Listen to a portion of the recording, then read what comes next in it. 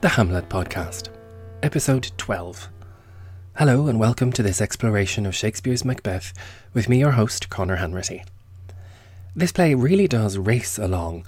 We are 12 episodes in and already we've reached the play's 6th scene. We've moved to the outside of Macbeth's castle and now Duncan enters, accompanied by all his retinue. Malcolm and Donalbain, his sons, Banquo, Lennox, Macduff, Ross, Angus, and any and all various attendants. It's a full royal arrival.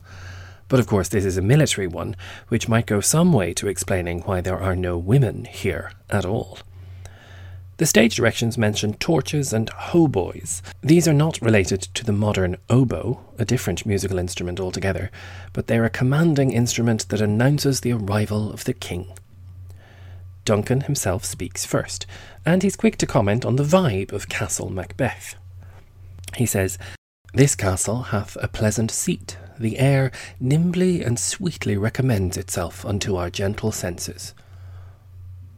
This is the direct opposite of the fog and filthy air out on the heath. The castle is well appointed, he's saying, and has a pleasant seat, or location. The very air around it seems sweet and delicate. Given how Lady Macbeth just counselled her husband to look like the flower and be the serpent under it, it's very unfortunate that Duncan is so innocent. He's judging only by appearance, only from the surface, and he's getting everything wrong. Unfortunately, Banquo doesn't do much better. This guest of summer, the temple-haunting martlet, does approve by his loved mansionry that the heaven's breath smells wooingly here. No jutty, frieze, buttress, nor coign of vantage, but this bird hath made his pendant bed and procreant cradle. Where they most breed and haunt, I have observed, the air is delicate. Birds in Shakespeare are often used as a sign of whether to trust a place or not. Again, we've just heard Lady Macbeth describing the ravens around her battlements in her rather scary scene before this, but Banquo spots a martlet, renowned for making its nest in nice, soft places. He describes it as the temple-haunting martlet.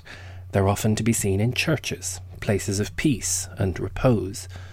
Banquo senses that even this most sensitive of birds approves of this castle, since clearly they are nesting here. The air he describes as heaven's breath, and it smells wooingly here. He lists all of the architectural features. There's no jutty, frieze or buttress, no spot at all in which he can't see a martlet nest. The language is very rich with images of sleep, but more importantly, of procreation here. It's not a nest so much as a pendant bed hanging from this building. It's a procreant cradle, a place for people to rest, but also for baby martlets to be conceived.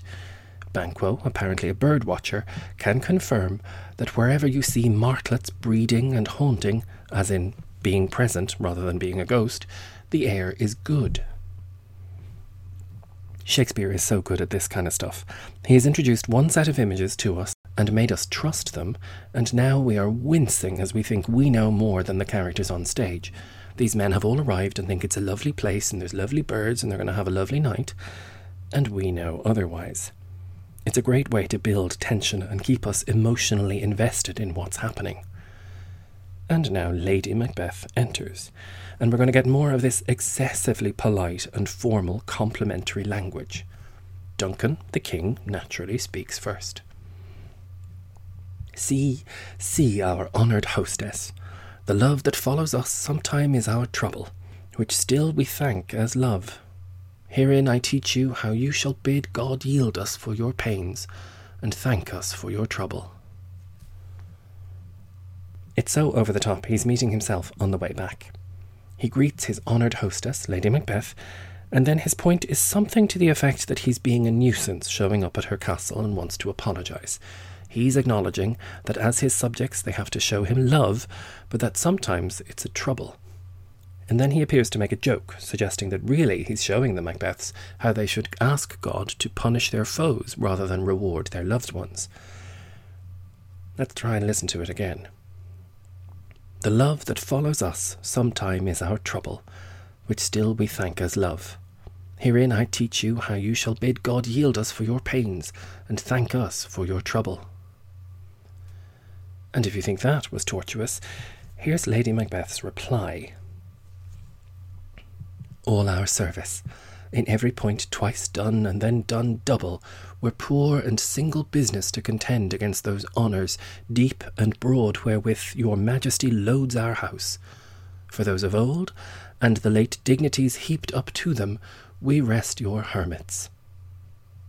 For starters, that was all one sentence. What she is saying is that if they did everything to welcome him twice, and then did twice as much again, it would still be nothing in comparison with all of the honours that Duncan has heaped upon their house by coming to visit, not to mention Macbeth's recent promotion and various previous graces. For all of these, she says, they are his hermits. The sense here is of isolated ascetics who spend their time in remote places offering up prayers. So they're his humble servants, and they'll say prayers for him, and they're so grateful. She's really extraordinary, spewing out this smooth and friendly thread of platitudes, speaking this polite language with barely a pause for thought, let alone for breath. All our service, in every point twice done and then done double, were poor and single business to contend against those honours deep and broad wherewith your majesty loads our house. For those of old, and the late dignities heaped up to them, we rest your hermits. Listen out for the word double when it appears, or indeed any kind of multiplying language, because it sounds rather like, you guessed it, the witches and how they make their magic. It's a little bit of an echo of something that will come later, but you heard it here first. In a way, Lady Macbeth's ability to speak like this is terrifying. We in the audience want to scream and tell poor Duncan not to set foot in her castle. But we already know what's coming for him. So he asks, understandably, for Macbeth. Where's the Thane of Cawdor? We coursed him at the heels and had a purpose to be his purveyor, but he rides well. And his great love, sharp as his spur, hath holp him to his home before us. Fair and noble hostess, we are your guest tonight. Now that the most excessive courtesies have already been offered, they start talking a little bit more like humans. So Duncan is wondering where Macbeth is. They were travelling almost as fast as he was, and were almost thinking that they might reach the castle first and be the purveyor of the news that the king was coming. This would of course be very stressful, since the purveyor was supposed to get the head start and let the host know that company was en route, so that they could get things ready. Happily, Macbeth did arrive first. He rides well, says Duncan, and was clearly motivated by his great love and his desire to see her after all this time, and that's why he reached home before the king and his men. Another new image is introduced here. Duncan jokes that Macbeth's desire to see the lady was the spur that motivated him. In case you don't know, a spur is what riders wear to kick their horses and encourage them to go faster. This is a violent image when you think of it. It's these little studs on a rider's feet that stab a horse's sides to keep them moving. This image will also return later, so don't forget it. Macbeth is home, perhaps scrubbing off the blood from the battlefield, and so Duncan is satisfied at being greeted by the lady of the castle. Fair and noble hostess, he says. The word fair is here again. He will be their guest tonight. And Lady Macbeth replies, Your servants ever have theirs, themselves, and what is theirs in compt, to make their audit at your highness' pleasure, still to return your own.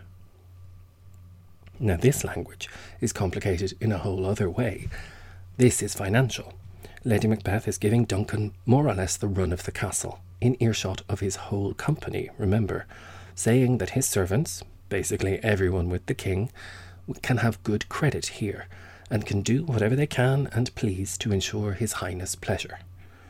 This will be a play about revenge and payment and audits and balances, so it's definitely of interest that Lady Macbeth says this here. She seems like a very magnanimous hostess, welcoming everyone, insisting that nothing will be charged to them, and there will be no debts to be paid in the morning. Duncan is delighted, as of course will everyone else be, and he says, "Give me your hand. Conduct me to mine host. We love him highly, and shall continue our graces towards him. By your leave, hostess." Duncan is clearly delighted, and takes her hand to lead her inside the castle. She will bring him to Macbeth. Conduct me to mine host. So Duncan has the highest respect for his cousin Macbeth. He loves him highly, and will continue to show him all this grace and favour. And so off they go, by her leave, into the palace. And that, dear listener, is the end of Act 1, Scene 6. It seems like a very small scene, but given the number of new traps that Shakespeare has laid in the language and the imagery that we're starting to hear and repeat and hear in new ways, it's very important. So if you're ever doing the play, do not cut this scene. It is on my mind that I had suggested we'd have a bonus episode at the end of each scene, but I confess I got a little bit sidetracked working on a huge opera project for the last couple of months. Rest assured, there will be bonus content coming your way in the weeks and months ahead. For now, happy Halloween, and look no further than this play for horrors, witches, scary recipes and spirits for these darkest nights of the autumn. I hope you're keeping up with the podcast on the website, thehamletpodcast.com, or indeed on Instagram, where the handle is @HamletPodcast. Thank you very much for listening, and I'll speak to you next time.